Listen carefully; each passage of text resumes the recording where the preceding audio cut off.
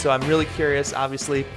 Would love to just get to know you a little bit more. So do you want to start off and just talk through how you got your start in sales? Sure, yeah.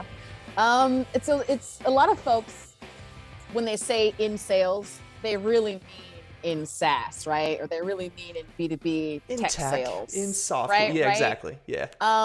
My sales career did start before that. I used to sell cars. You know, for a lot of folks, maybe those two things don't seem related, but there is so much overlap in this skill set. So the story of, how I got my start in sales in general, is part of the story of how I got my start in B2B tech sales. So basically, I was on a car lot. I was selling Kias. I have a I still, Kia. Me too. I still own Yeah, two of them. They're great. nice. Um, I love my Kia. right, right.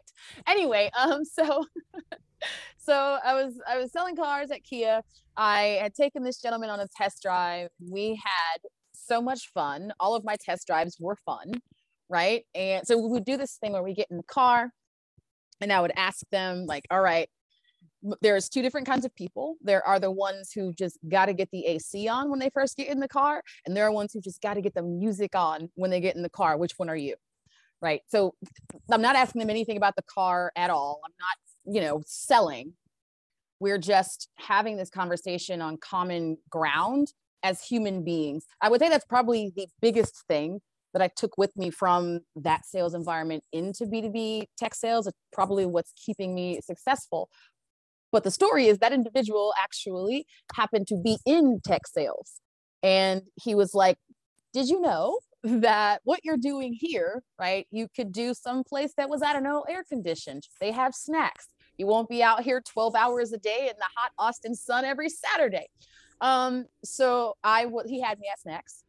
And He would have had me at AC. Oh my God. I was right. I was in Austin back last August, and there's like within 5 seconds I was like melting. Oh, it was just bad timing on my part. Anyway, sorry, go on. It's okay. It's a lot. So anyway, he's like, you should meet my boss. This was back in 2015 or so. When in Austin, right? That tech sales talent pool was just growing and learning and building. I got to be a part of that. It was so great. So anyway, I went to one of these big, sales talent cattle call interviews, the very first I'd ever gone to. And I stood out enough. I got the call back. And the gentleman that was VP of sales at this company at the time, this company called Outbound Engine, happened to be Scott Leese. So many of you may know, he Yeah. is. Um, Yeah, and that's actually I didn't put those two together. That's awesome. Okay. yeah, it is. It's kind of like a small sales world, right? Yeah. Uh, so so yeah, so it happens to be Scott Leese. He interviews me, and I learned for the first time that you don't have to be, in order to get into tech, right, or tech sales. You don't have to be tech savvy. You don't have to be, stuffy.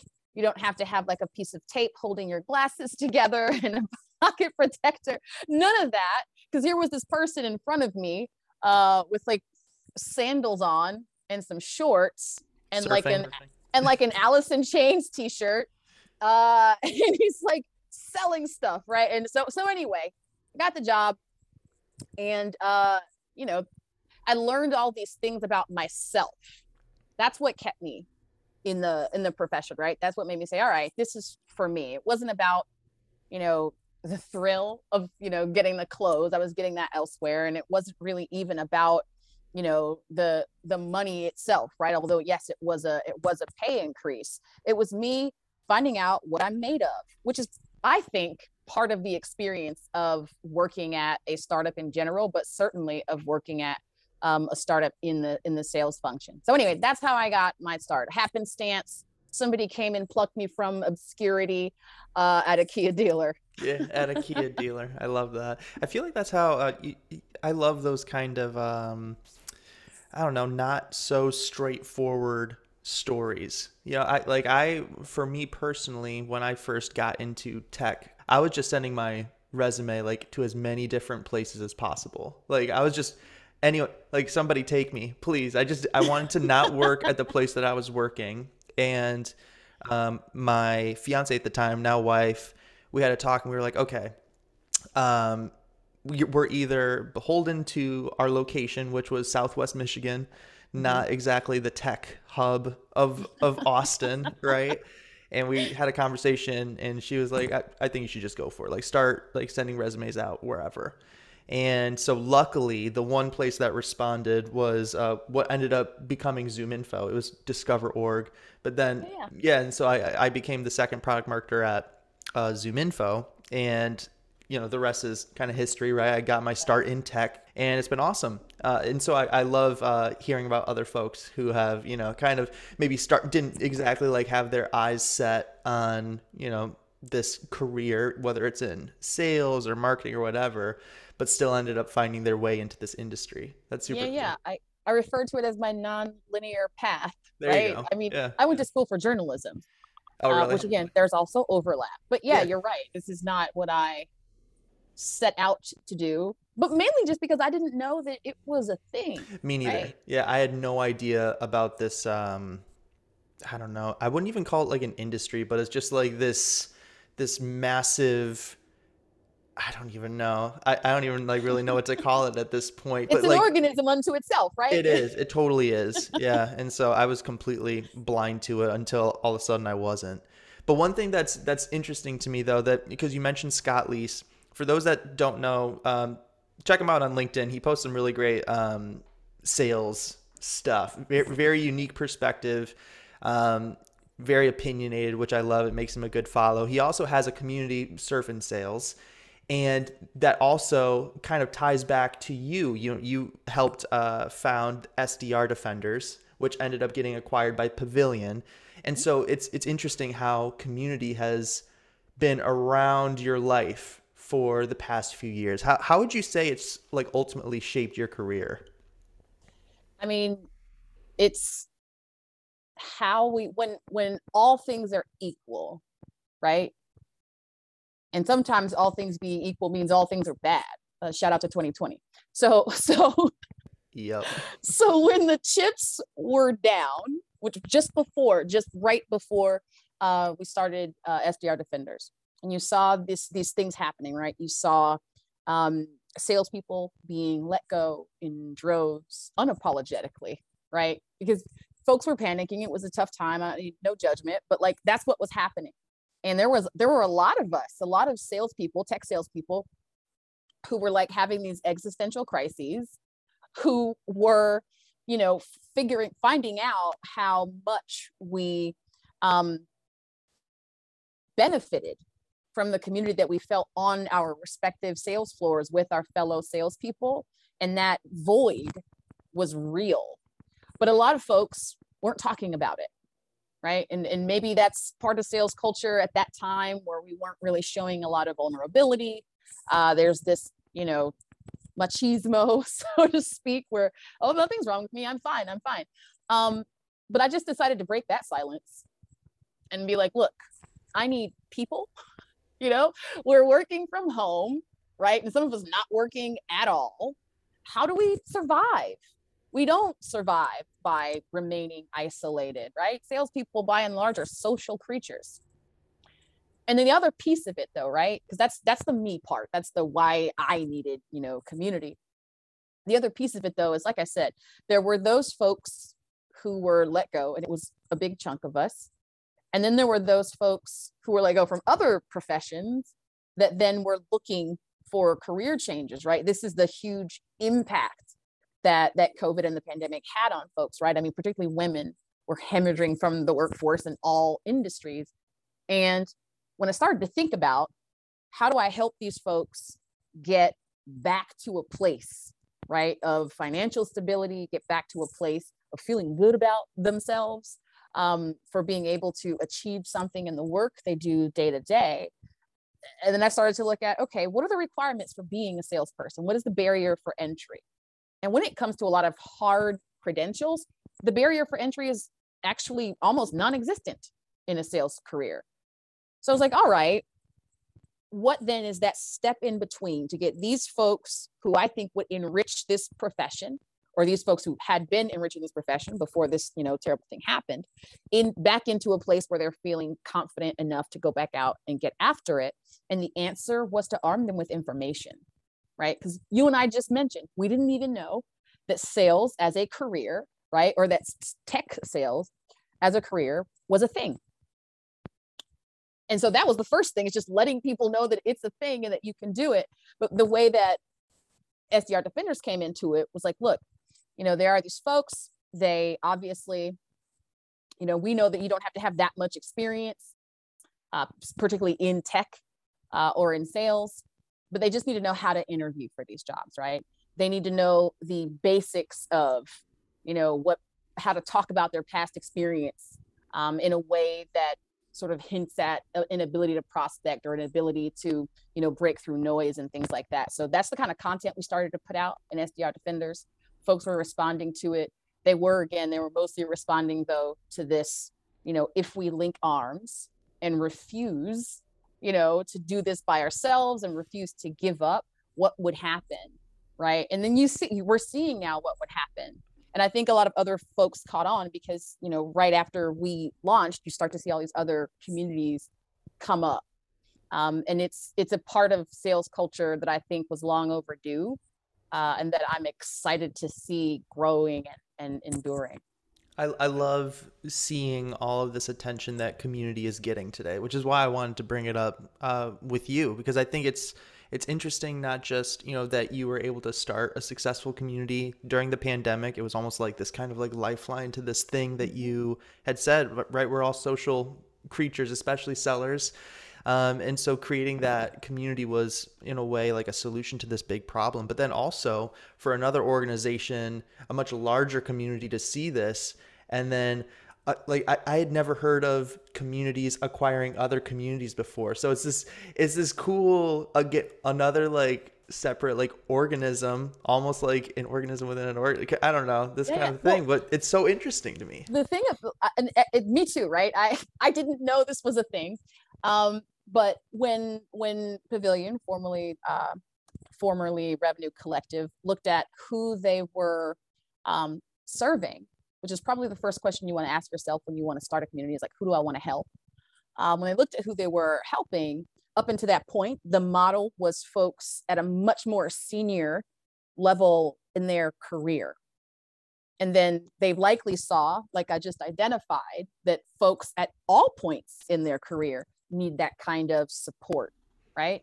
That'll open up the total addressable market. Yeah. And I think that's what attracted them to SDR Defenders, right? They're like, here are these folks. They've got, a couple thousand people who have raised their hand and said, it's important to me to skill up as a salesperson. And I understand that part of that is to be around other successful people. So it was kind of a no-brainer now that I think about it. And it was certainly a really, it makes sense as a match. I want to pivot over to what you do with Inclusive. So one thing that I'm very interested in specifically. So for a little bit of background, I lead competitive intel over at ClickUp. And so it's all about, helping our sales team feel more comfortable and confident when they come up against competitors, making sure that the marketing that we're coming out with, like the copy and the messaging, is very much aligned to how maybe people are already feeling about a specific competitor. Mm-hmm. Now, I'm thinking about Inclusive, which is a very mission-driven organization. How do you balance a competitive mindset of wanting Inclusive to succeed, but also wanting this separate just mission altogether to succeed? Like maybe other companies or competitors are also, wanting their specific product to succeed. How do you balance those two in your head when you're selling? Well, to a large extent, it's just the way it has to be, right? Because this mission is not just, as I think you were saying, it's not just the mission that I care about relative to, the market or making people's jobs easier, which most, products are intended to do. I do care about that. But at the end of the day, like, I care about people. I care about dismantling systems of historical disadvantage and exclusion, right? I care about equal access to economic freedom, equal access to a sense of belonging. And I would care about that no matter where I worked. Mm-hmm. that's not a passion that I even know how to to mute. So that if it came down to like which one, my heart, body, mind, and soul are always going to pick this mission. But to your point about how to stay competitive, this is, you know, a $1 billion industry, right? Not just, you know, DE and I as a whole, but specifically the emerging tech that's helping people figure out how to measure success in a meaningful way. I want to win because the more I win, the more I advance that mission. So the competitive spirit is kind of built into it. I've felt this way again my whole life. I just only just now got the opportunity to do it as a job. So, you know, I don't think I haven't felt like I've had to sacrifice, you know, the money for the mission. I have found that my passion for the mission, right, is what drives me to get after that money. The other piece of it is, you know, in addition to the social things I'm trying to impact, there are these prevailing ideas about DE&I training and programming that, you know, can be negative. And, you know, things like nobody really means this stuff. What does it even do? And, you know, you just talk and then nothing happens. And so I was hearing all of these things. And last year a year before last, I'm sorry, I attended this webinar, and it was about how cultured leaders, DE&I leaders and HR leaders deal with burnout. Now, I got on the call because I was doing, like you said, some competitive research. I was trying to get to know my ICP. But what I heard was a bunch of really sincere, genuine people who got into this profession to make an impact. And they're the ones who are receiving all of this negative talk about the work that they're trying to do. I don't think people keep that in mind. I think people think when you're criticizing DE&I training or DE&I programs, it's just this thing that you're criticizing. But again, there are people who this is their life's work. So when I heard that, it stuck with me. And then when Inclusive came along, it was an opportunity to support those folks. You know, and when we talk about Inclusive more specifically later, I'll get into it. But that's really what it is. I'm doing this, I guess the third level, right, of you know, the mission, the money, and all of that, and what I'm trying to impact is certainly to sit side by side with these professionals and let them know and help the world to know, like, they're doing a good job. They really do care. But the fact of the matter is, right, the tech hasn't caught up to be able to help folks meaningfully measure, right, the impact that they're making. So they're having to just, you know, talk about it, right? And they don't have a lot of, you know, it's not really quantifiable. Mm-hmm. And right, it tends to focus on the kind of work that they can get funding to be able to do, does still tend to focus on, you know, the rules of it all, right? The what you must do and what you must not do to get, you know, to keep your job. When what we all know is that there's so much more to that when we're talking about, you know, how to build inclusive culture, how to give everybody an equal access to a sense of belonging. So that's what it is. I'm a competitive salesperson and I'm going to get after it.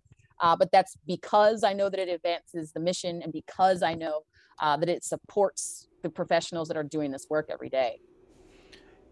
I really appreciate all that you just laid out for me. The thing that really stuck out to me specifically was you talking about the burnout that you're seeing all of these trainers, these teachers that are rolling out these kinds of initiatives.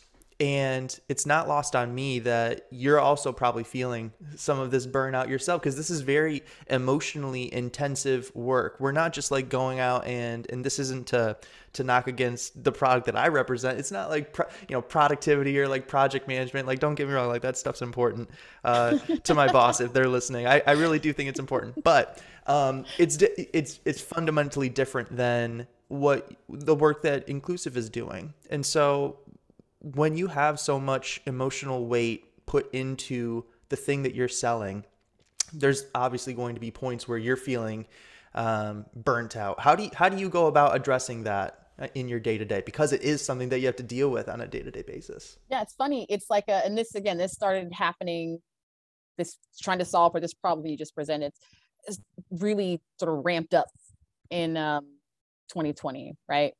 When there was this awakening, this, this, I don't know, groundswell of folks saying, hey, maybe we've been dragging our feet on a few things. With that came a lot of folks, right? Because I was being so outspoken on these issues, with that came a lot of folks like in my inbox asking for help. And if I think too deeply about, the number of messages still in my LinkedIn inbox of people asking for, specifically for help gaining, a sense of belonging at their jobs, right? Or help advancing that at their jobs, salespeople, most of them, right? So not even people in the DE&I profession. So if I think too deeply about how many of those messages went unread and, how little I felt like I was able to actually help those people, then it gets draining. But what also happens is another set of messages that are coming inbound that are saying, hey, because you said this out loud, right? It encouraged me to start an employee resource group for LGBTQ plus people at my job, right? It encouraged me to go and ask, my leader, just something simple like, hey, noticed we don't actually have a lot of women on the team. What do you think about that? Right. Things like that. And so that actually fills the cup back up, because I'm like, you are helping, which I think this is a need that we've been conditioned to ignore in a lot of ways, but the need to feel like you're helping people is legitimate. And for me, like that need and being able to fulfill it is what balances out all of this really draining stuff, right? Because you're right. I think the biggest part of it, as a person who it's very meta, right? As a person who, I am a Black woman in an industry that is not that diverse. I am a salesperson, which is a profession that is not that diverse. And then a big part of the job, in addition to getting to sit across from these professionals who are working just as hard to advance this stuff as I am, is, oh, by the way, right? I have to be constantly overcoming objections, right? From people who have said this is important to them, but when it's time to pay, right? So I'm encountering this problem in so many parts of my life. And I haven't even gotten to the LinkedIn comments, but like the comment section of LinkedIn is a wasteland a lot of the time on posts about these issues. But anyway, so yeah, I'm catching fire. It's coming from everywhere. But it's enough when I sit across from, a person that just started their role, right, as a DE&I leader. They work at a company that didn't have one before, for instance. And, they're just now building the programming that will foster the inclusive culture that they want at their organization. And Andrew, the enthusiasm that these people have, the determination, right? It's unshakable. I cannot help but be encouraged and excited by that. I cannot help but look at myself and say, well, this person is engaging with this problem in an even more intimate way than I am. And look how much hope there still is. Who am I, to sit back and leave that person unsupported, or to throw my hands up and give up? Can't do it. So that's what keeps me going. So much passion. I love it. Oh my gosh. I'm so fired up right now. I don't even know how I'm supposed to even respond to that. Oh my God. Whew. Okay. I can't even really like tack onto that. So I'm going to leave that as it is. It does get me thinking now, obviously, because how long have you been with Inclusive at this point? About 6 months. So 6 months. Okay. Not that long. So, but it's long enough to where you have a really good sense, right, for like what companies are doing for DE&I efforts and what companies are not doing for DEI efforts. So walk me through a little bit like what some of like the more leading companies are doing. And this is actually going to be a two-part question. So what are the leading companies doing? And then what are the best inclusive companies, or excuse me, inclusive customers doing when they're using inclusive? I love this question. And not just because I get to talk about my job, but so what are some of the best practices, or some of the more successful in general, right? Not just our customers. I think Number one, what the best companies are doing is not approaching this as a nice to have. The most successful companies are recognizing that the extent to which people feel included at your organization, the extent to which people experience psychological safety and support at your organization directly impacts the bottom line, right? It just does. And there are these specific ways that it does, right? If you're trying to attract, right, a more diverse set of people, and what we know is that increasingly candidates are asking questions about culture. They're asking questions about, the sense of belonging and the sense of inclusion. If the only answer or the best answer you can give those folks is this same old, we really care a lot about culture, it's one of our values. If you're not doing anything beyond that, you're losing out top talent. And so this is the argument that I have to make a lot of the time. Am I a little annoyed that I have to make it? Yes. I feel like it's something people should have accepted by now. But the best companies recognize that. Another thing that the best, most successful companies are doing is they're not leaning too much on just hard training, right? So what you must do to not get fired, right? What you must do to not be subject to a lawsuit. And they're not, focused on silencing people, right? We saw, now I won't name names, we know, but there were a couple companies that said, we can't talk about these issues at work. And those companies saw a mass exodus, right? So that's the don'ts, right? But those companies who are not shrinking from what the market is telling us about what candidates and employees really want, in terms of how socially responsible and how tuned in they are to people's experiences there. Those are the people that are winning talent. Those are the people that are retaining talent. And those are the people whose employer brands, become more and more beloved. On the flip side, again, like I said, the folks who are not successful are the ones who are, it's not just that they're shrinking from the conversation. What I find often is that they are centering the least willing people, right? When they think about their programming. That is to say, instead of thinking about it as I have, this large population of folks who are open to learning about, themselves in terms of their habits with bias and their habits with microaggressions, right? Because they are seeking to grow their emotional intelligence, or they're seeking behavior change, right? Instead of centering those folks, what's happening is people are like, well, old Jim's not going to go along with it. You know what I'm saying? Like, we got this good old boy here, you know what I'm saying? And he's not going to go along with it. And so since we know we have like 5 people at this company who would object to the very existence of unconscious bias, let alone go to a training about it, then we're not ready for this as an organization. Those are the folks who are being left behind. Because like I said, like after what we saw in 2019, 2020, and this what's building now, right? This awakening, this consciousness, that's not going backward at any point. And so if you as a company or you as a leader attempt to silence it or attempt to run from it, I don't know how that's going to work out for you, Not too well. for too long. And the second question was about, what inclusive best customers are doing. And it's related to this, do's and don'ts sort of culture around diversity and around inclusion and belonging. So our best customers are those who don't settle for just, we rolled out a training, we're responsible for getting this information out there, we checked that box, right?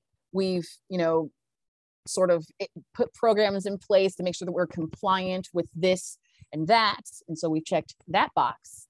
And then we are actively recruiting diverse candidates. There's just not a lot in our pipeline, but we're looking for them. So check that box. Our most successful customers understand that that will never be good enough. And it's not just that it won't ever be good enough because it won't satisfy the appetite of people like me, right? Who are going to be these, activists and the squeaky wheels. But it's not enough because it does not engender the kind of lasting behavior change that has to happen to really fix a company culture, to really impact the extent to which people feel a sense of belonging. And what that means is Inclusive is a conversation platform. So we enable people to host these conversations. We write content about a bunch of different topics, so 60 different topics. A lot of them do have to do with social justice issues, but there are topics about psychological safety that we have content on, mental health, things like that. So we say, what happens if once we put out these trainings, right? What if we think about, well, how do people contextualize that training? When do people have the opportunity to apply what they've learned in that training, right, with their actual peers? And so again, within this conversation platform, these conversations take place. Folks are, encouraged to then share sentiment data, which we collect. We collect sentiment and engagement data in this platform. And then we serve that up to these professionals that I was talking to you about at the top of the conversation, right? Who are often getting a hard time about proving that what they're doing is working. So the most successful folks at Inclusive are incorporating conversations and dialogue into their DE&I programming, and they're measuring, beyond just what the training has done and beyond just a typical employee engagement survey. They're measuring even specific to, a given topic or set of topics. What are people who actually work here experiencing? Because it's one thing, and again, I won't name names, but there is a very well-known sneaker athletic company that has a really well-established brand as folks who are conscious, particularly around the Black Lives Matter movement. But what happened is there was this Instagram account of anonymous stories. It's called Black at, whatever this name of this company was. And there were people anonymously sharing stories about microaggressions that they were experiencing, about, unconscious bias that they were experiencing. So the we stand with this group of folks statement didn't match up to what people were experiencing. And again, I don't think that that's this insidious thing that the professionals who are charged with, building culture at that organization are doing or not doing. I think they just didn't know. So this platform and what we do at Inclusive, right, tries to close that communication loop. I've been in this situation so many times where, I'm the only Black woman at this company, not at this company, but at a company, and they're trying to hire for diversity. And one of the first things they do is encourage people who fit the demographic that they're recruiting to ask their friends. The number of times that I have sat there and been like, there is no way I'm inviting other people to come here and be microaggressed against. I wasn't going to say that out loud. So my poor, DE&I leader at that company, or my HR leader at that company, is going to just keep spinning wheels, trying to recruit for this demographic, trying to get, internal buy-in for people to bring their friends, because they don't know that what's actually happening is people don't feel a sense of belonging enough to do that, in a genuine way. People don't feel included enough to be able to evangelize this as a place to work and to stay, and where you'll be genuinely supported. So access to the kind of, again, sentiment and engagement data that they're getting from the Inclusive platform, that's what I mean when I say it's closing that loop. And oh, by the way, when I say conversation platform, the conversations themselves and the questions we ask and the way that we ask them is meant to, right? It's engineered to elicit, right, the kind of meaningful thing that folks can use to, direct their programming moving forward in a meaningful way, right? So they come to these conversations, they hear their peers talk about their experiences. Everybody gets equal time to speak in our conversation. So they hear their peers talk about these experiences that they're having.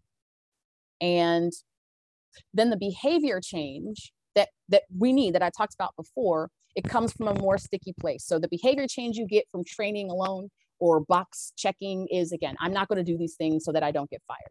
The behavior change that you get when you add dialogue, when conversations drive culture at your organization, that behavior change is, I'm going to be more intentional about the things I do and say, because I heard this peer of mine, talk about this experience, and I don't want to be a person that perpetuates these negative experiences for that person, right?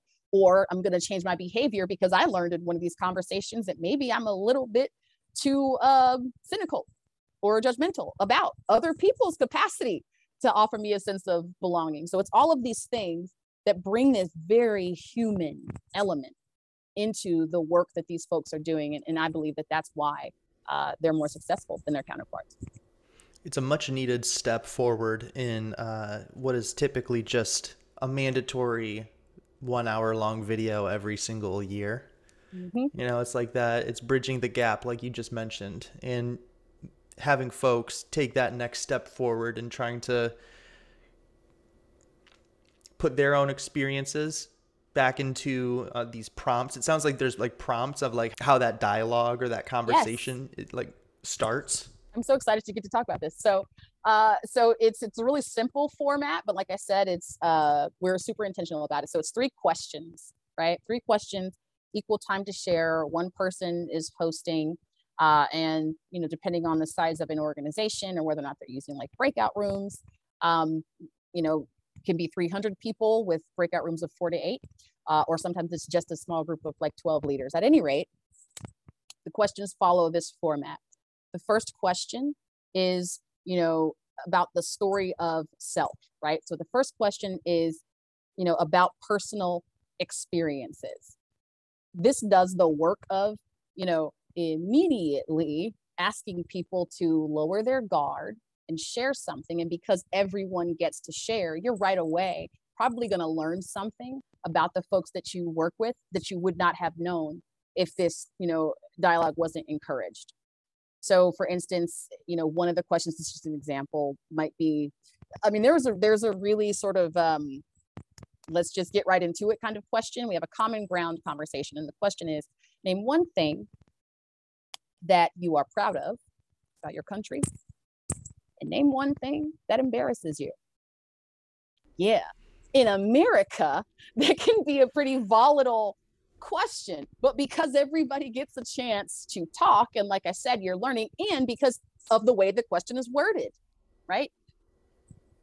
It breeds this authenticity, the kind of candor that's necessary to meaningfully get people to come together. But that's one of the more meaty ones, right? Folks need to be a little bit more advanced in their culture building for that to work. But something more simple is like, okay, talk about a time when you felt a sense of belonging and what that meant. So you hear people do that. The second question then is around a facts or the state of things. So essentially, what is the backdrop to which these experiences that I just heard about are happening, right? In other words, what might be contributing to these experiences that I just heard about? So we have a conversation or a topic about equity for women. And I learned in that second question, in the setup for that second question, that in America, only 20% of landowners are women. I did not know that. And it was even more impactful after having heard women in this conversation tell their stories about how a lack of equity is impacting their lives. So I've learned about them. Then I've learned the backdrop to which these things are happening. And, like I said differently, maybe what's contributing to these things happening. And then the third question is around, collaboration, right? Not necessarily saying, all right, now let's solve racism in this 90-minute conversation, but it is asking people, right? So to think about what is the overlap between the stories that I've heard and the stories that I'm telling, and what are some of the things that we can think about doing that can impact this environment, right?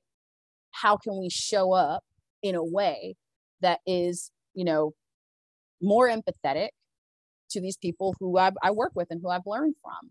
And, the things that come out of these conversations are really powerful and really beautiful.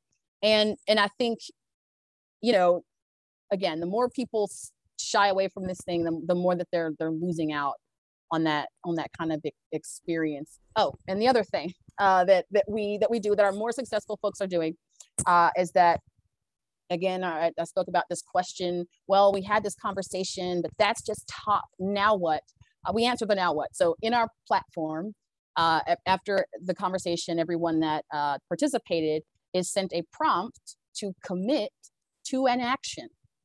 So, sometimes the action is, say it's a group of leaders that just went through one of these conversations. One of the actions that they could be asked to commit to is to sponsor an employee resource group, right, around the topic that they just discussed. One of them could be, if I'm an individual and I've just had the conversation about sustainability, I commit to volunteer here or plant a tree there, things like that. So we're making it, and you can do it with just a click, and then you're sent to whatever website that you would need to do to carry out that action. So it's full circle. It's, yes, I've had the training. I know what I should and shouldn't do. Now I've figured out really why I should and shouldn't do those things. And I also have been given the opportunity to continue that conversation and continue that action after the fact. Almost like 2 steps, 3 steps forward, rather than just like the mandatory training. Then not just bridging the gap between employees and the leaders. It's almost like, the additional step of taking action then too, or given the tools to be able to take action too. Yep. Yeah. I'm just one of those weirdos out here trying to change the world. Hey, what can I say? Love it. Nikki, this has been an incredible conversation. I really appreciate you taking the time to chat with me, and I appreciate you being willing to go over what was it? It's been like 15 minutes over, which is I didn't even notice. That's what I love. So I really appreciate you taking the time out of your busy schedule to be able to have this conversation. Where can folks follow you if they want to learn more about you and your story or about Inclusive? Well, you can certainly find me on LinkedIn. I live there. I'm on LinkedIn all the time. But I'm also on Twitter. And if you have not been engaging with B2B tech sales Twitter, like, it's a whole thing. We're having fun. The gift wars in these threads are hilarious. And it's a less noisy channel if you're trying to sell to these folks as well. So Twitter at No Nikki Ivey. It's not no as in rejection, KNOW, Nikki Ivey. And it's also No Nikki Ivey on Instagram as well, where you might catch me lounging on the beach or singing Britney Spears in my story. So whatever it is. It's the good content. It's the content that people need, right? The Britney Spears content. Love it. Nikki, appreciate you joining once again. And with that, I think we'll call it the episode. So appreciate it. This was so fun. Thank you.